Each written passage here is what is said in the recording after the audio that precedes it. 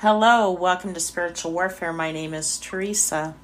I will be reading from the book by Joseph Prince, The Power of Right Believing, 7 Keys to Freedom from Fear, Guilt, and Addiction. Grace.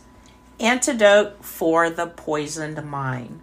Grace is the truth that Jesus came to give us. His word proclaims that grace and truth came through Jesus Christ. John 1:17.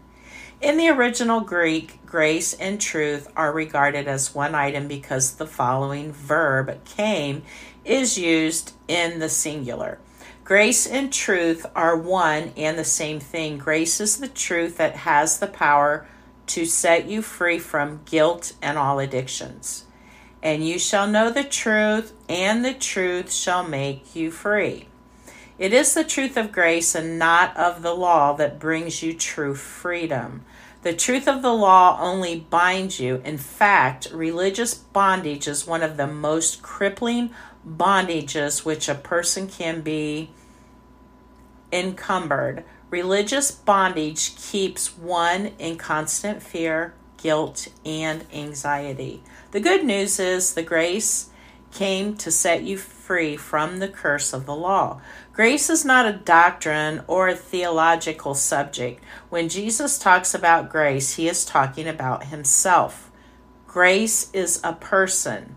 Grace is Jesus himself. For the law was given through Moses, but grace and truth came through Jesus Christ. John 1:17. The truth that has the power to fling wide open your prison doors is his grace.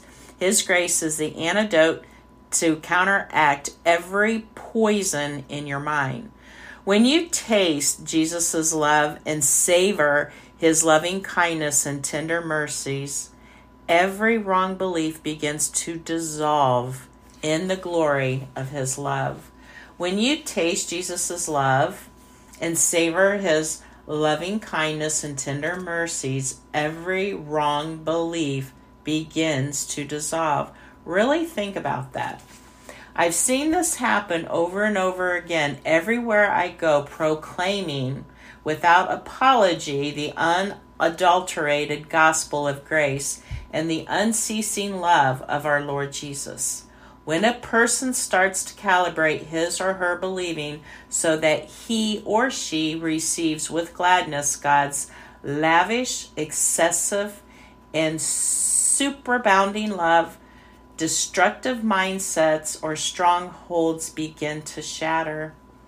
And in a supernatural instant, he or she experiences liberation from destructive habits, fears, and bondages. You can't process his grace logically in your mind. It needs to be experienced in your heart. My friend, your freedom is found in rightly believing in his love, his grace, and his favor in your life. When you believe right about his grace, you will begin to live right. Right believing always produces right living. See you tomorrow.